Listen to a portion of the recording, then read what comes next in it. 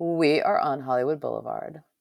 Hello, everyone. How's it going? Greetings. Yeah, greetings and salutations. So, welcome. I know one thing that Karen and I are sort of going to be talking about, but we have no idea which direction it's going to go. Hopefully, we will stay going in the right direction on the boulevard, though. So, I'm excited about that. I think this is going to be a very theater heavy podcast. But, Karen, I wanted to mention a TV show I've been watching first. Um, Not to get it out of the way, but I'm not going to talk about it too long. Actually, I'm going to talk about two things Mm. um, that I've been watching but are ongoing. Um, so we'll continue talking about them, I think, on a future podcast. Um, and the first is on Apple TV. Have you heard of Severance? I have, and I'm very curious, and I think I'm going to start watching it because I've been hearing really good things. Yeah, Should big I? recommendation. Yeah, definitely. No, I'm not done. I think it just finished season one, 9 episodes, and we're 5 episodes in, so pretty much halfway. Okay. Um, and you know a little bit about the concept then? Yes. So it stars Adam Scott, and he works at this very, like sterile, kind of futuristic looking company that does a procedure that is kind of known to the world called severing, where they actually do implant a kind of chip in their employees' brains that makes them unable to remember anything that happens at work when they are home in their personal life, and then when they are in their personal life makes them unable to recall things that happened during the workday. Actually not a bad idea, which is, I'm sure, a deliberate metaphor. um, but the show is kind of like a paranoid thriller from the 70s, or even from, like, it actually kind of reminds me of the same vibe I got from the true, like, early indies from the late Mm. 80s, early 90s. Patricia Arquette is the head of this company. And so we get the sense that they do this. We don't know what at all kind of work goes on at this company, but there must be some sort of ulterior motives for what they're doing, or the people who they are appealing to be their willing employees. Great concept, starts out really, really smart, and I'm really curious to see where they go with it and how they set it up for future seasons. Logistically, I have some questions about how all of this really can work. If you don't know anything from your outside life and your upbringing, like, what kind of skills can you actually employ from 9 to 5 or thereabouts? Um, the one thing that I question a little bit, to be a negative Dougie, is most of the action that happens in the workplace ends up being about the few employees that we do see, who Adam Scott is kind of like a middle manager to oversee. He inherits that role in the pilot. Most of the action is about the people questioning the validity and the safety of the actual severance procedure. So we have one character really trying to escape, and another one questioning it and learning more and more and more. And my thing is, if severance actually worked, Why would? wouldn't you, during the Yeah. hours, just be focusing on doing the work? Right. Right. You know, Why would it you may, question this this is thing? the kind of Yeah. thing. It's very like Westworld, like where the creatures or the robots become sentient. It's kind of like, okay, it's one thing for one character to start to become sentient or maybe questioning their chip, but it seems like all of the characters we see that are underlings here are questioning it. But Mm. nonetheless, if you can follow that, if you can get on board with that, which, I'm willing to, uh, I'm in for the ride, and I'm curious to see how the rest of it goes. It's a big recommend. I'm glad I'm watching it. Okay, all right. Because I was kind of like on the fence, and then I started getting more curious, and then a lot of, seeing a lot more about people saying, "Oh, this is really good," and you should. I was kind of like, oh, maybe I Yeah, should. yeah. I didn't know about it ahead of time, and then I listened to maybe an NPR review, and I was like, I'm not sure if this is one to add to the list. And I just kept seeing it keep popping up in conversation. And finally, we did that thing where like, do we want to see this? I don't know. I don't know. Maybe add it to the list. Are we sure we don't want to watch this? Okay, let's watch it. And that's basically how it worked. And you've been enjoying it. And we are enjoying it. And I have to say, I'm not a big Adam Scott fan, and that may have been an initial turnoff too. But he's very good here. I mean, the whole Oh, cast yeah. is quite good. Oh, good. And I'll talk about it more once I get to the end. And if you want, we can wait if you think you will watch it. It may be worth revisiting then, but definitely a worthwhile watch. Okay. Um, and we're also, I guess, halfway through the new show about Julia Child that's on HBO Max. I've been watching that. So, I mean, I'll actually cede the floor to you because I'm doing so much talking. So you can tell me more about you watching it. I love it. Yeah, I do too. I love it. I think it is so well done. And it's a theater guy behind it, right? Daniel Goldfarb? I think he's written for TV in the past too, but he's done some Yeah, plays, at yeah. least in New York theater, probably elsewhere too. And you can really sort of, you can really kind of almost feel it. Like it's done very, very smart. And the cast is The wonderful. I cast mean, is it's excellent. so wonderful to see David Hyde Pierce doing something, and he is just fantastic as Julia's husband. And I just hope that they had such a beautiful a relationship as being portrayed on this show. Well, if you And watched Julie and Julia, it seems like it seems that's like they pretty did, real. yeah, Yeah. yeah, yeah, yeah, yeah. So it's just been like really fascinating to sort of, well, first of all, it's really fascinating to sort of see this imagined. I don't know how much is real and how much is because it's based on a book. Is it based on a book? Um, Probably it might be based on multiple sources Okay, all about her. right. I think it's a lot of fictionalized true True history. history. Where they Yeah, combine characters yeah. and throw some stuff in that didn't happen along with some truths. Because I was sort of like very curious, like, did she really fund her own pilot episode? Like we're seeing a lot of like these intricacies of how her show got off the ground, her TV And show got off the yeah, and ground. that's when we meet her. Like she and her Yeah, husband have they're already like lived a good chunk of their life, and it's how she sort of finds her own fulfillment as a chef, um, and fights to bring a cooking show to the air when it was a very novel thing. right, right. And it was sort of like really interesting to see them go through this.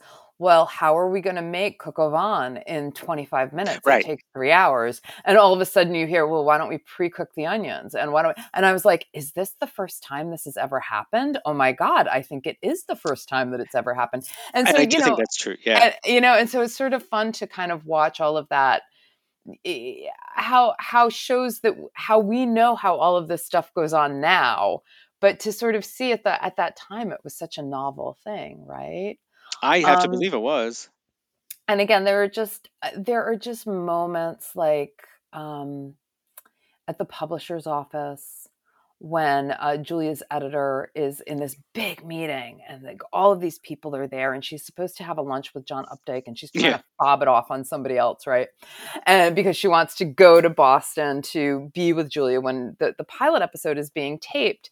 And it just there's this there it had that feeling of those sort of like big old movies, or it just has a real theatricality to it It's that's both so because it meaty, feels it right? feel it summons a very Mad Men vibe to me Yeah, because of the yeah, coloring and costumes and sets and all of that, which of course summoned like a lot of like the really beautiful color saturated stuff from the 60s, but it does feel very theatrical. A lot of the yeah, scenes are set up. You can kind of infer that it's written by an experienced playwright. The dialogue cracks, and they have faith in their actors who are so seasoned that they can deliver a lot of lengthy monologues, and yeah, also where you know a pause, a hesitation, a glance, when there's no dialogue, can also tell you a million things at once. So it's both of those. It recalls like the best of theater and the best of like an older generation of TV. And I yeah. don't think you mentioned her name, but Sarah Lancashire or Lancashire Who's playing is Julia? Julia Child, Yeah, and she's yeah, terrific. she is Um, wonderful. And Um, from Peaky Blinders and whatchamacallit, she was also in Everybody's Talking About Jamie. I miss a bit of the accent, perhaps. this is one of our quibbles. We've actually had to watch it with the subtitles on because I'm actually struggling to hear her Oh, through the announcement and interesting. to sort of like make out what she is Wow. saying through her enunciation. And I think that she is getting tripped up on the accent. Oh, interesting. And it's not that I'm old and my hearing is going. My kid is like What? sitting there No, I'm with kidding. me and she's like, yeah, we need the subtitles. I can't understand a word she's saying. It's funny.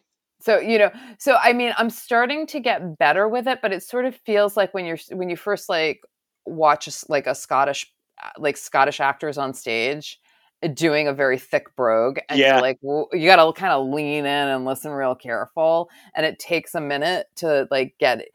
I kind of feel like we're getting better the more we watch it, or maybe her Hmm, accent is hmm. clearing up. I don't know, but that first episode, we were like, turn on the subtitles. I don't understand what she's saying.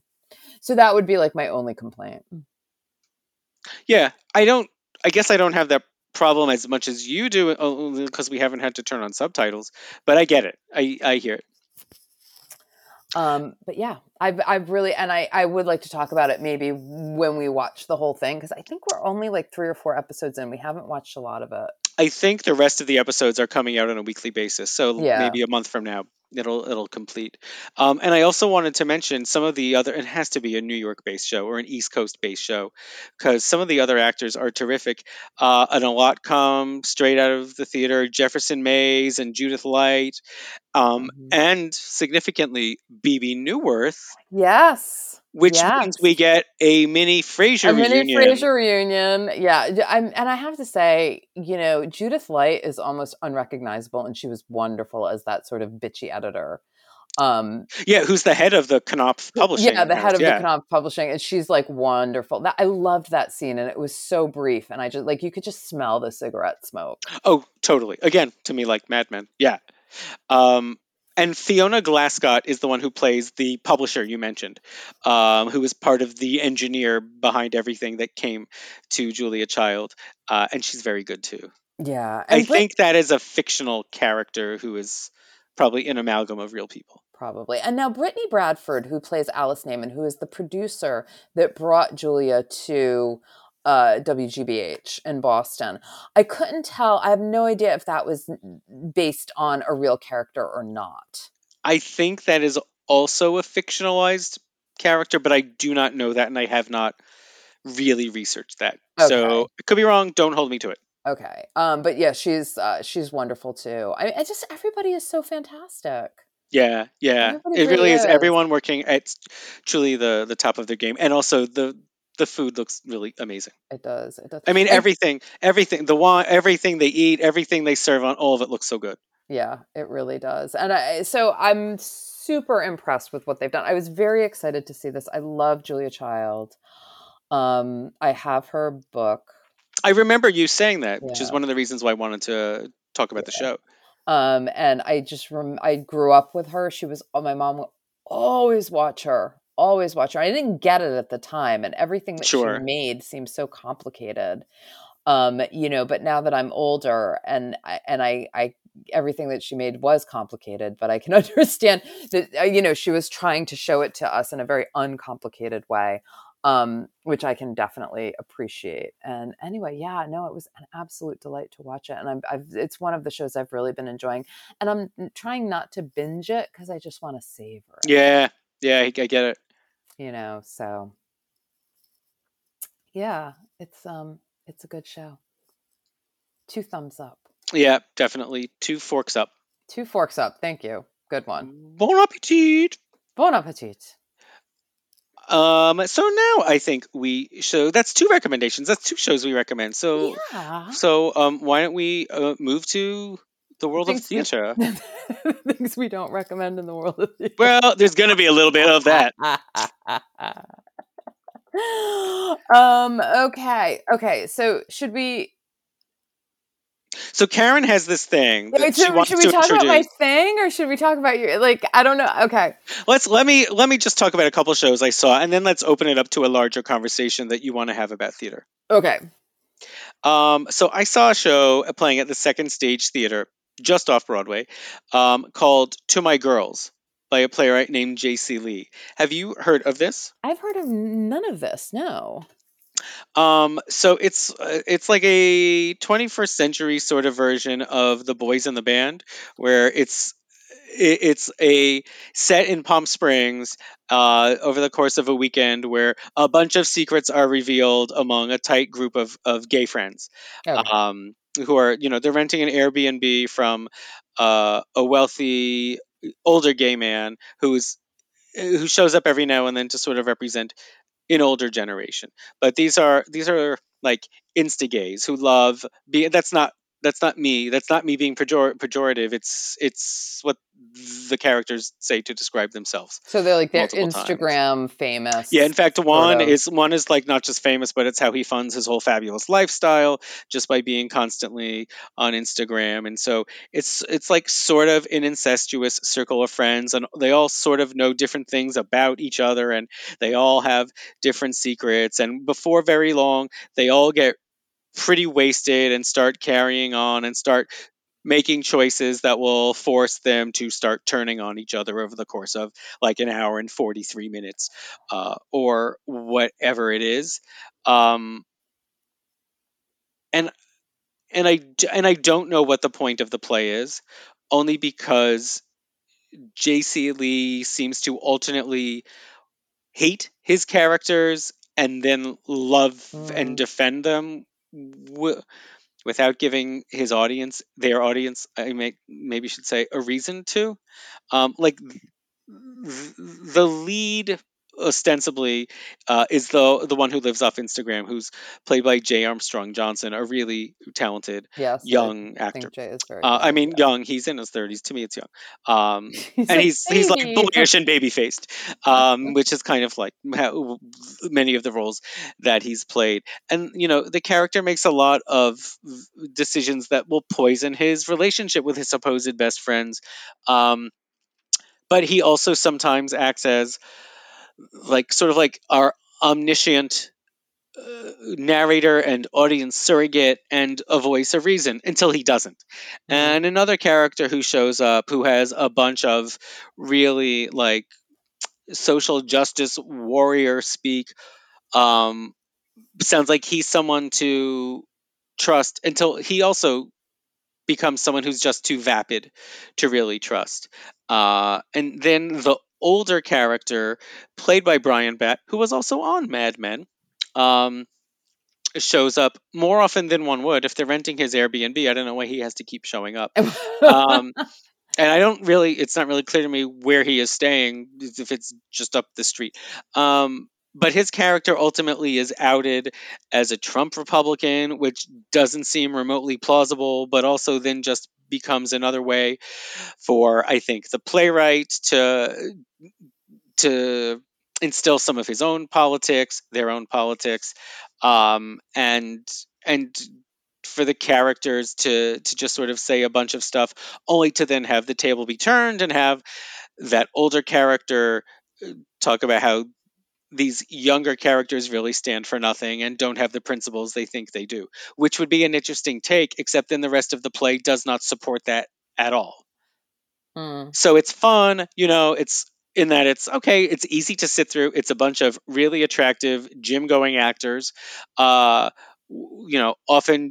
wearing outlandish things or often wearing next to nothing and getting drunk and shoving food in their mouth and dancing to Britney Spears. It's fun in that regard. I just don't think it has much to say. And I think it has far less to say than maybe the playwright thinks that it does. So that's as ungenerous as I'm going to be, I think, in Oof, talking about yeah. works of art. Yeah.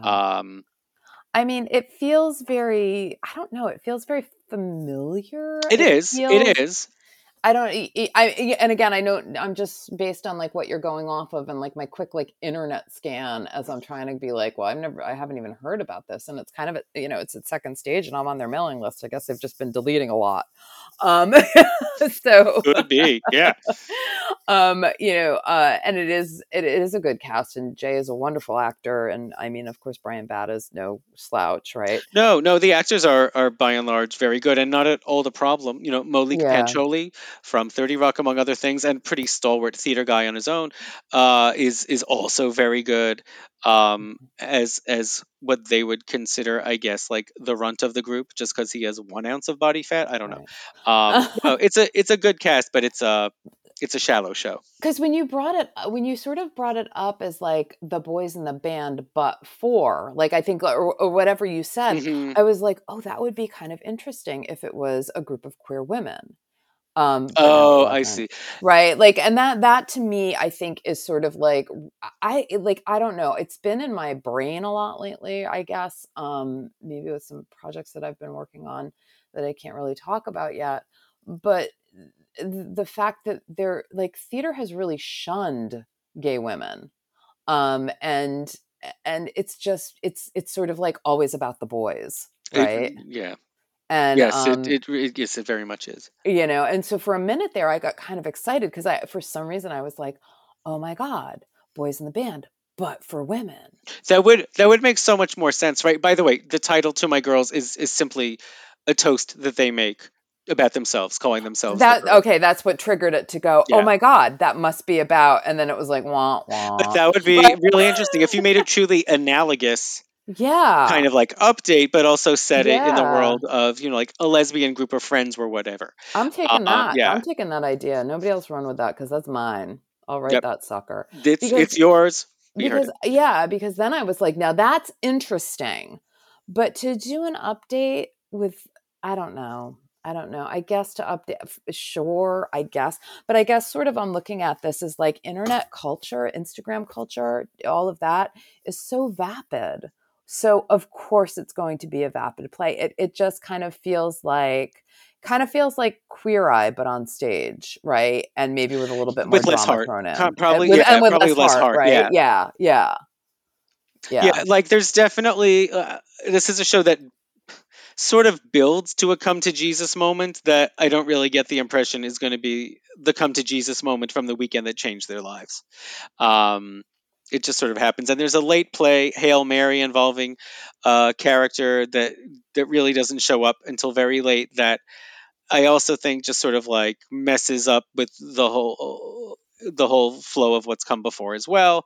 Um, so yeah, I think the play itself is thin. Yeah, okay. Okay. And a play that doesn't really tackle similar themes, but does center on a gay character is a Mhm. revival of Take Me Out. And I'm not sure if that's a show you had seen when it was on I Broadway and you were still actually living here. did not see Take Me Out when it was on Broadway. It just didn't you know what? When it was like I was curious and I was sort of interested, but then the conversation was just about penises on stage. So that's where this conversation is going to go. Okay. Not before long. Uh, Warning. just you wait. Well, yeah, I saw it. It was on Broadway right around the time I moved here, going like 19 years ago. And it was the toast of the town. It was the big Tony-winning Broadway play that year, in Yeah. what is, I must say, a pretty weak year for plays on Broadway. Um, but yeah, so the plot is basically it's centered on a fictional but reminiscent of the Yankees baseball team in New York. They're called the Empires, and a fictional biracial star player on the team, seemingly based on Derek Jeter, comes out of the closet, and it's sort of what happens after, though. The play is a little bit more arch and disruptively structured than that. It's a lot of different characters directly address the audience, and we don't just see the lead character Darren struggle, and we don't know why he Mhm. finally decides to come out. Um, the answers he does give to another character are just sort of glibly tossed out there. But he's played by Jesse Williams of Grey's Anatomy. And the other main character, his teammate, is played by Patrick J. Adams of the show Suits. And so it's what happens over the course of the season. There is sort of a like socio cultural domino effect of him announcing that he's coming out that mostly affects um, a new member of the team who's a really like bigoted southern unpredictable guy, um, and kind of the things that he says and does over the duration of the show. And I think that's a key character, but it's never cast by a star Mm. or with a star, so no one really talks about that character, who I think is kind of the fulcrum of the whole piece. The character that ends up getting talked about isn't actually a baseball player at all. It's an accountant, a business manager for the Darren character who is gay and who suddenly discovers sports and kind of a new part of his life for the first time, even though he's always on the far periphery of the play.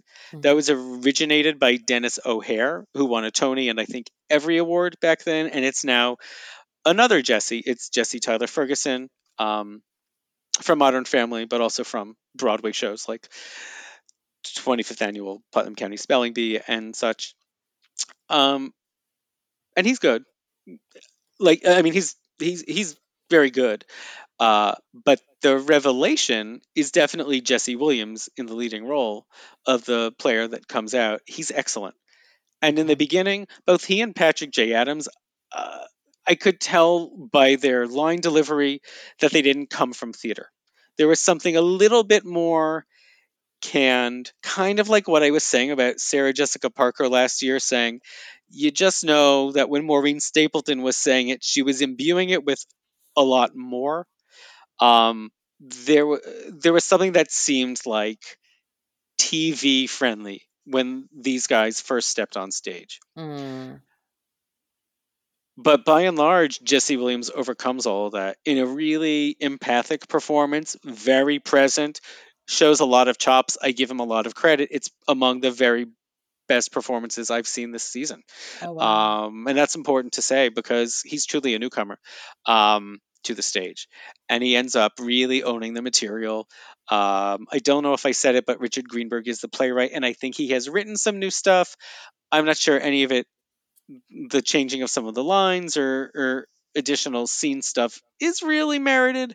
Um, I still think the play is a little messy, a little thin, but it works, which is kind of his genius in the end. But Jesse Williams is really doing something with the show, so great for him. I would Wow. never have thought that was something I would have said, so that was a pleasant surprise to witness.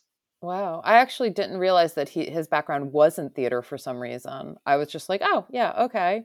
Like I was like, yeah, sure. I have no idea why I didn't put that together. Yeah, and so this was originally a show that was also supposed to premiere 2 years ago. Hmm. So I think they have brought over everyone who was supposed to be with it. I may be Okay. wrong. Someone in the company might have been a replacement along the way. But I think he had already left Grey's Anatomy, and I don't know if this was in any way a part of that.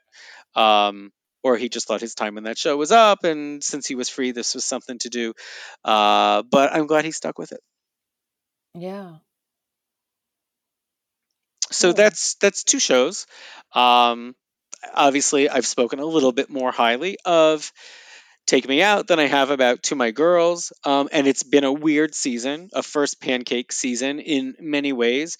Um, and I think what we've seen is that since February 2020 or March 2020, the scene has shifted both in terms of how the shows people are doing, how people are talking about theater, and how people are reviewing theater. And I think you had something to say about that. Well, I think I do. So this concerns we know the show that I'm talking about. This actually concerns The Little Prince, which I guess is on Broadway. It's now, yeah, just opened on Broadway earlier Just this week. open on Broadway, and I guess it's a dud. Yeah, kind of like in every way, I think people have said this adaptation just don't work. Yeah. So, which is fine, right? You haven't seen it, have I you? haven't, and I Are don't think I'm going to. okay. All right. I mean, just going to take what the critics are saying at face value because it's pretty much unanimous. The show is not very good, right? And so one of the critics who will remain nameless posted their review on the social medias and basically to the effect of like, this is a terrible show. Here is my 1-star review, and then there was this sort of pile-on of people commenting in a very gleeful way, right, about his review, because, well, first of all, we'll just say critics. I've always been told, and this is by critics, that they have more fun writing the bad reviews. I've been told it's easier and it just is a little bit more delightful. They can have more fun with it to write a bad review. And I think that that does come across with some writers when they do write bad reviews because they can be real sort of like, you know, like they can be very well written, very entertaining to read. And so there seems to be this sort of like pile on after of like, oh, haha, I loved your review. It was so great. It was so funny. But then to sort of start seeing actual not critics, right? Not journalists, but actual artists, producers, people in the industry pile on in a way that's sort of like, that sort of, yeah, you showed them. Yeah. How dare they bring this bad show, to Broadway and to our stages and that sort of behavior. I don't know. I just saw that and I saw enough industry doing that I felt like, ew, this is really gross. Well, yes. You know what I mean? It's like there is a celebration of a show's failure. I know nothing about the show. I don't know who's involved. I don't know who the talent is behind it. I don't know who the producers are. For all I know, it's some really wealthy person who decided to like fund his wife's dream of being a Sure. Broadway Yeah. playwright, and this was their favorite story. So, or it could be, I don't know, people like Julie Taymor. I have absolutely no idea, right? But the fact is, there was still work involved. There Yeah. was still people putting on a show, doing the creative work to put the show up. And, okay, fine. It's not, maybe it has artistic merit, maybe it doesn't, but enough people don't like it. So in that regard, it's been a quote unquote failure. But to just kind of see that pile on, I don't know. I found it really disturbing. Yeah, you're not wrong. So a couple things, because you're tapping into something, and I think you might only be tapping into, or this conversation is only tapping into half of what I've seen go on now. Okay. But I agree that so many critics take the easy way out and find it easier, more enjoyable, whatever the words are, to write a mean review. I think the easiest reviews to write are always when something is really good or something is really bad. The middling things where no one is doing terribly, the play isn't terrible, the musical isn't terrible, the performances aren't amazing, the show isn't amazing, but there is work of value and it's people's blood, sweat, tears, and time, are the trickier things where you try and figure out what works, what doesn't, and how can I write about this in an entertaining way. It's always easiest, because it's the lowest hanging fruit, to write about things that don't work in an unflattering but entertaining way.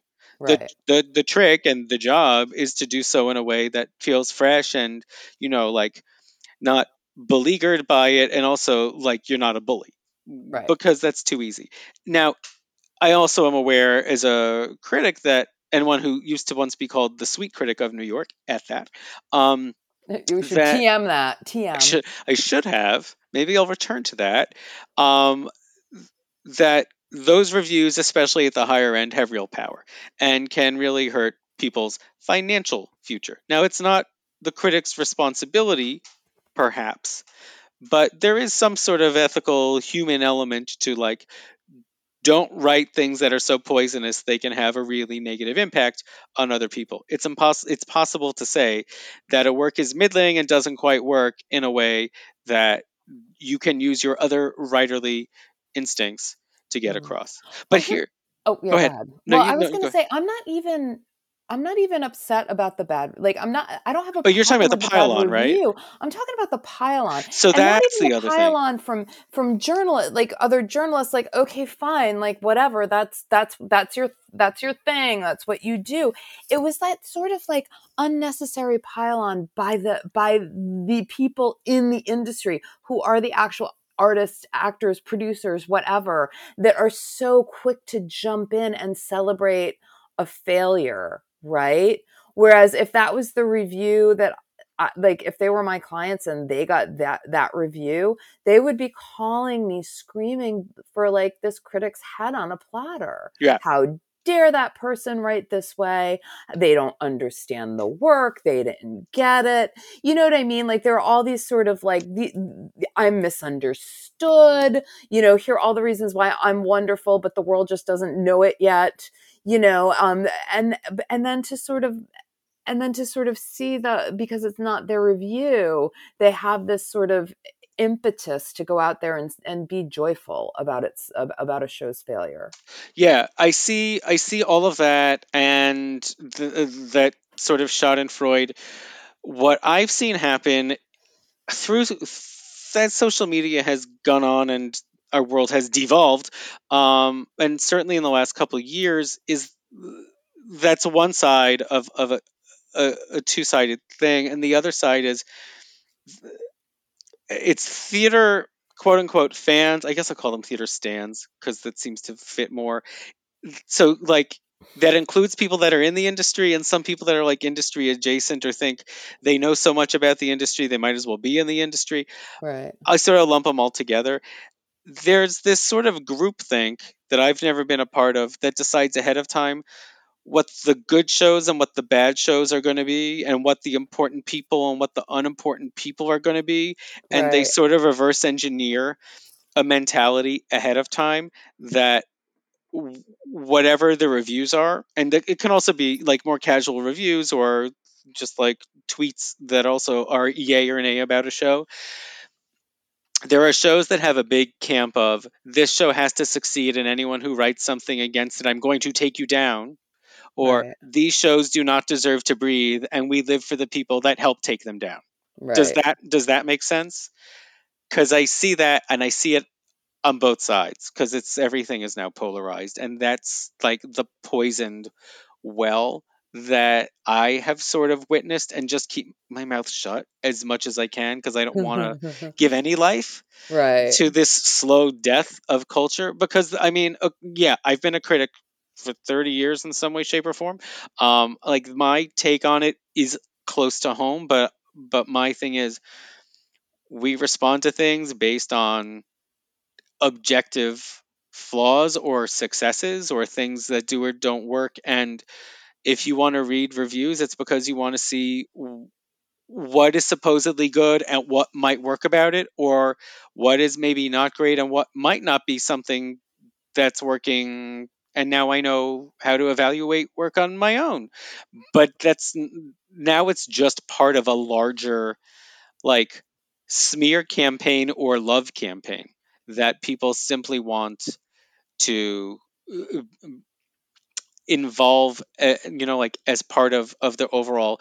This is how I have made a choice about something, and I have my Right. friends and they have made the same choice, and you're either with us or against us, but this is more ammo for what I need, and if anything falls outside of that, we do not want to embrace it. So it was decided long ago by people that like at large that the Little Prince was not supposed to be something to cheer for. So when the reviews came out and were largely negative and some were truly like gleeful, gleeful in a negative way, people piled on and rejoiced about that. There was another show that opened maybe 2 weeks ago. Um, it seemed to have a lot of very basic flaws and problems, but was deemed an important play and a play or show to get excited about. Um, And when reviews, as polite as I think they were, started to reflect that there were flaws, people started attacking the reviews. Oh. And for the few outliers that kind of, I don't think objectively were praising it to a higher level, those reviews were elevated across social media Mm. because they were doing something deemed more heroic. Right. And Right. I think what we see is now uh, uh, like kind of a circular effect where people are writing for the audience's reaction to lift them up, which will continue to promote them, if that makes sense. No, I'm sorry you lost me. I'm also really So, tired, but I might review a show because I know that this is a show the audience wants to hear good things about. So I'll say good things about it, so but that okay. Oh, okay. So, people out there will continue to say we like but Doug what as a writer. audience, right? Like what audience? Because I don't think that that audience is necessarily you're it's almost more like the chatterati more so than the actual audience, right? It Because is. I It's don't the think that it's equivalent. the same, It's right? because right because when I say audience, I'm basically mean like a group of online voices, not actually people who are like the butts in the seats. Right, And right. so that's the difference. That's not the true audience of people who go and see the shows. They're probably the people that don't, or if they do, are getting in for free or as a plus one or a plus two, or whatever. But maybe not even that. Um, so yeah, it's equivalent to me the way we started labeling people who watch shows like 30 Rock and Mad Men as super viewers or The Office Mm. because they made nonstop noise about the shows and it made it sound like these shows were hits, even though they had actually very low ratings for the durations of their run. But you wouldn't know that because there was a lot of noise around them. Oh, I Like actually did not know that they like had low 30 Rock and ratings. The Office had ratings that paled in comparison to say Two and a Half Men. Mad Men and Breaking Bad, at least for the majority of the Breaking Bad run, probably had ratings that were far lower than, say, NCIS or CSI. But you had a That lot more could be right people though, right? Yeah. getting Yeah. paid, like a lot of respect because they were cheering on shows like 30 Rock and The Office or Mad Men or whatever. But like there's a big discrepancy between the numbers of the people who are making the noise and the numbers of the people who are actually Who are watching the actually show. So watching. to me Yeah. it's analogous when we're talking about theater. But the point you say is why would people, including people who are actually in the industry and may know these people or may have worked with these people or want to be hired by Hmm. these people in the future, why are they cheering it on? There really is a groupthink. There really is across the industry and people that watch, that pay attention to theater, of just deciding long ahead of time. I mean, maybe it's a month or maybe it's 6 months or whatever when a show is announced to come, that a show should succeed or that a show deserves failure. Yeah. That's nearly what happened. We were talking a couple of months back about the Music Man revival with Hugh Jackman and Sutton Foster, Right. where they became public enemies one and one and a half, um, just by signing on to do a show that Twitter decided was the wrong show at the wrong time. Right. Right. Probably didn't see the show. Probably are speaking about it not having gone to it.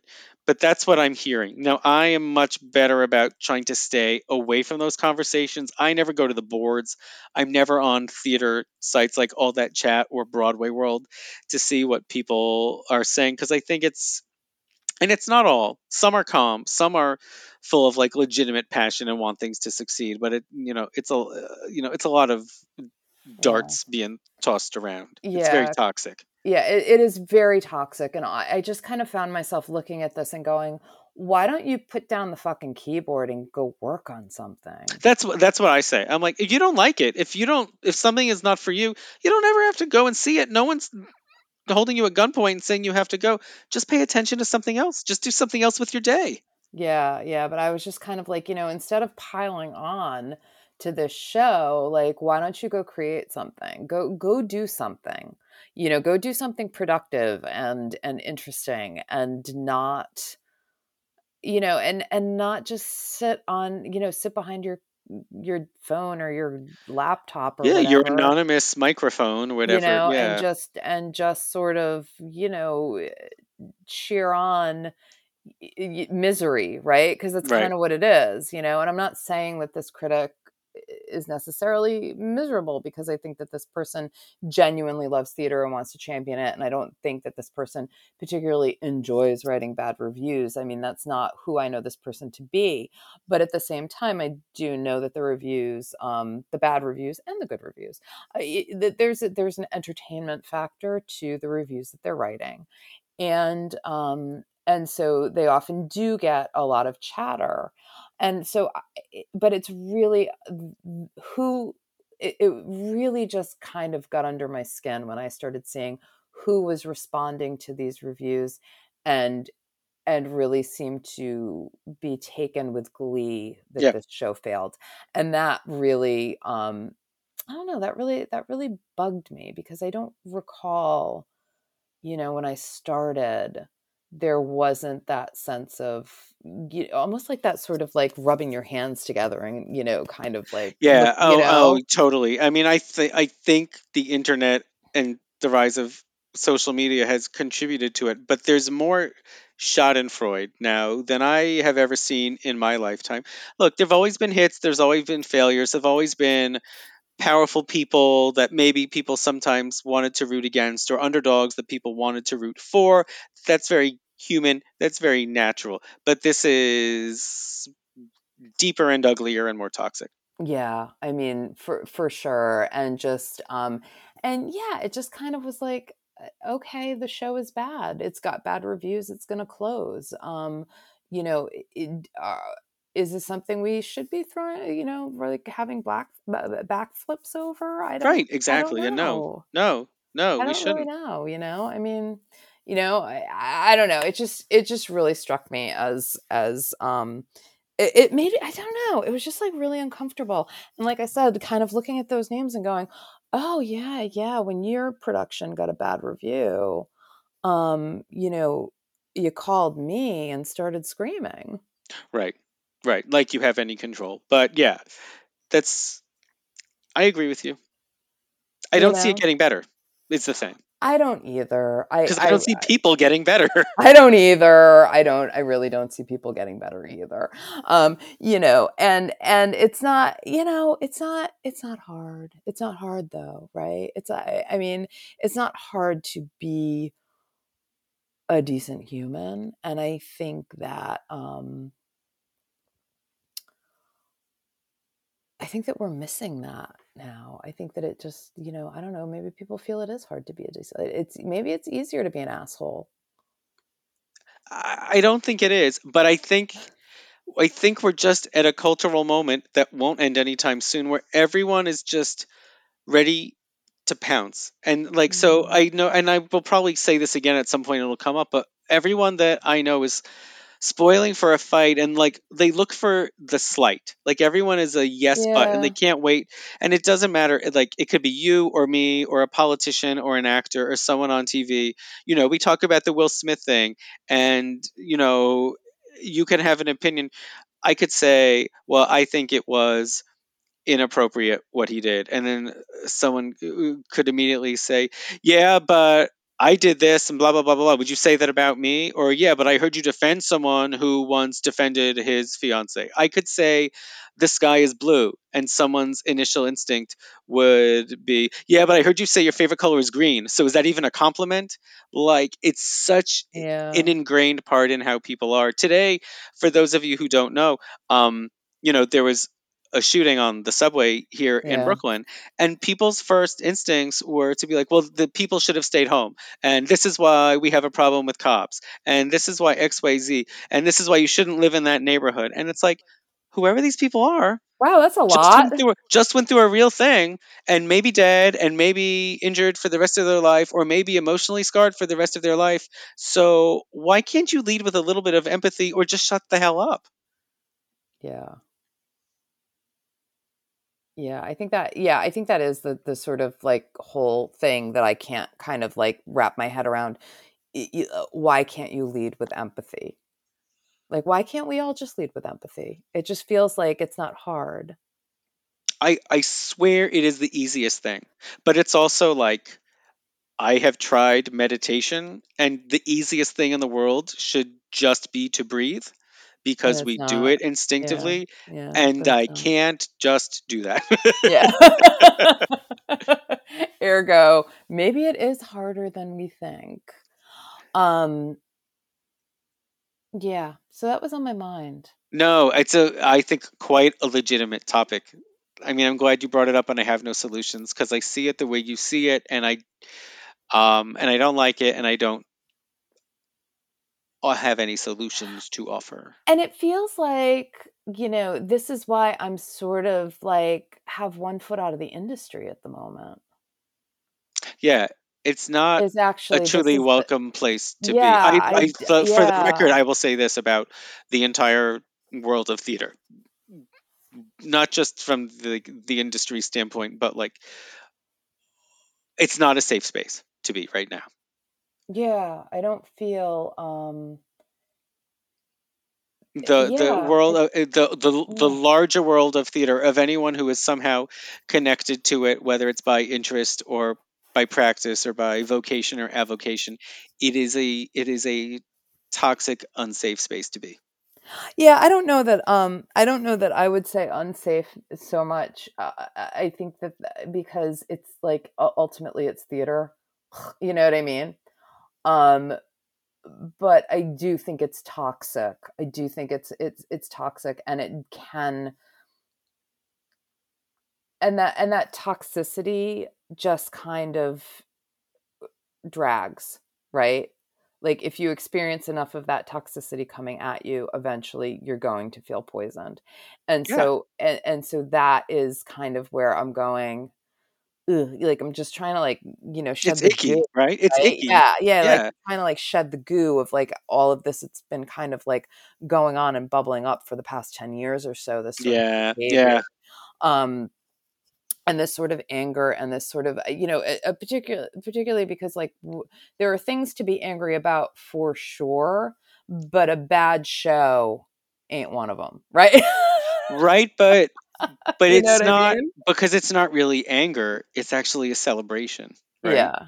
Yeah. But I guess I'm sort of looking at it like, where is the celebration coming from? Because when you have that sort of reaction to things when you're celebrating, that actually says more about the person, right, Of who's course. Oh doing the yeah. Oh celebrating than yeah. it does about the Yeah. They're project telling on itself, they're right? telling on themselves. Like Yeah. there's like I'm looking at this person, right? And I'm saying, "Oh, I am seeing a level of oh my god, I just lost the word." But you end up seeing this sort of level of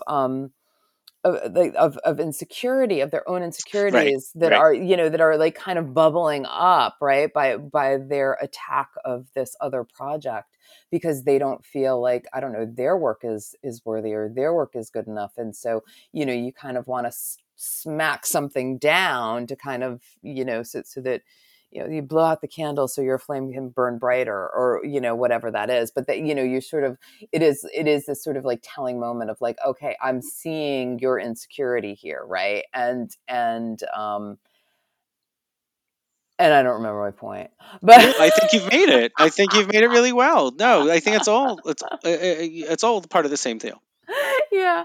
So I don't know. So yeah. So I do feel like, though, you're just like, we're just kind of wading through like this ick that is all over the industry. And I know so many artists just want to do work, right? Yeah. Like they just want to do their They literally just thing. want to be able to get out there and do what they wanted to do and was Especially, trained to we've do. been shut down for Yeah. 2 fucking years, and we're still partially shut down. Things aren't back online the way that they used to be. Everything has completely changed.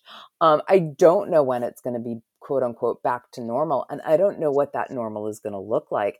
And Right. we also lost a lot of really good people Yeah. because of this pandemic, and I don't even mean people that are dead.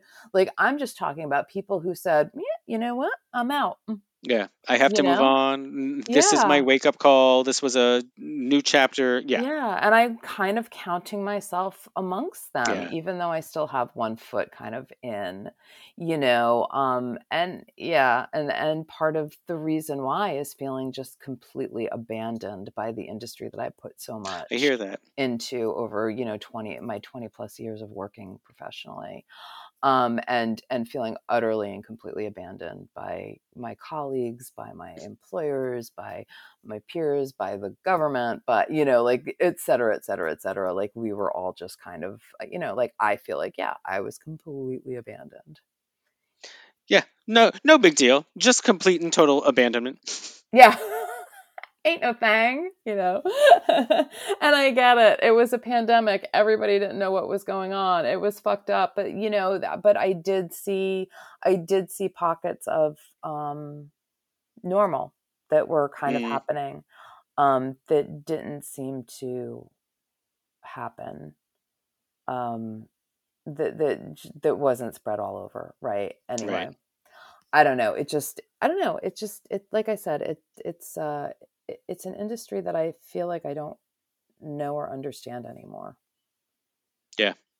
I see that and have seen that a lot. Like I Yeah, said, I don't have other answers. All I can do is validate that everything you feel is real, and I see it the same way. yeah. And when we shut off, I'll give you the gossip. Oh, see, guys, if we do a Patreon, you can be privy to that. Yeah, we should totally do a Patreon. I'll tell all my secrets. See, worth it, but you guys got to pay up. All right. Well, I think Oh, we've been downbeat enough for you. Um, Happy Passover, happy Easter, and we will be back next week, maybe with some brighter lights to shine on. But in the meantime, I'm going to keep watching Severance, and I'll keep watching Julia too. So look forward to us revisiting that, among other things. absolutely. All right, my dear. Thank you as always. It was My pleasure. nice to do this. Definitely. You guys take care, and we'll see you next week back on the Boulevard.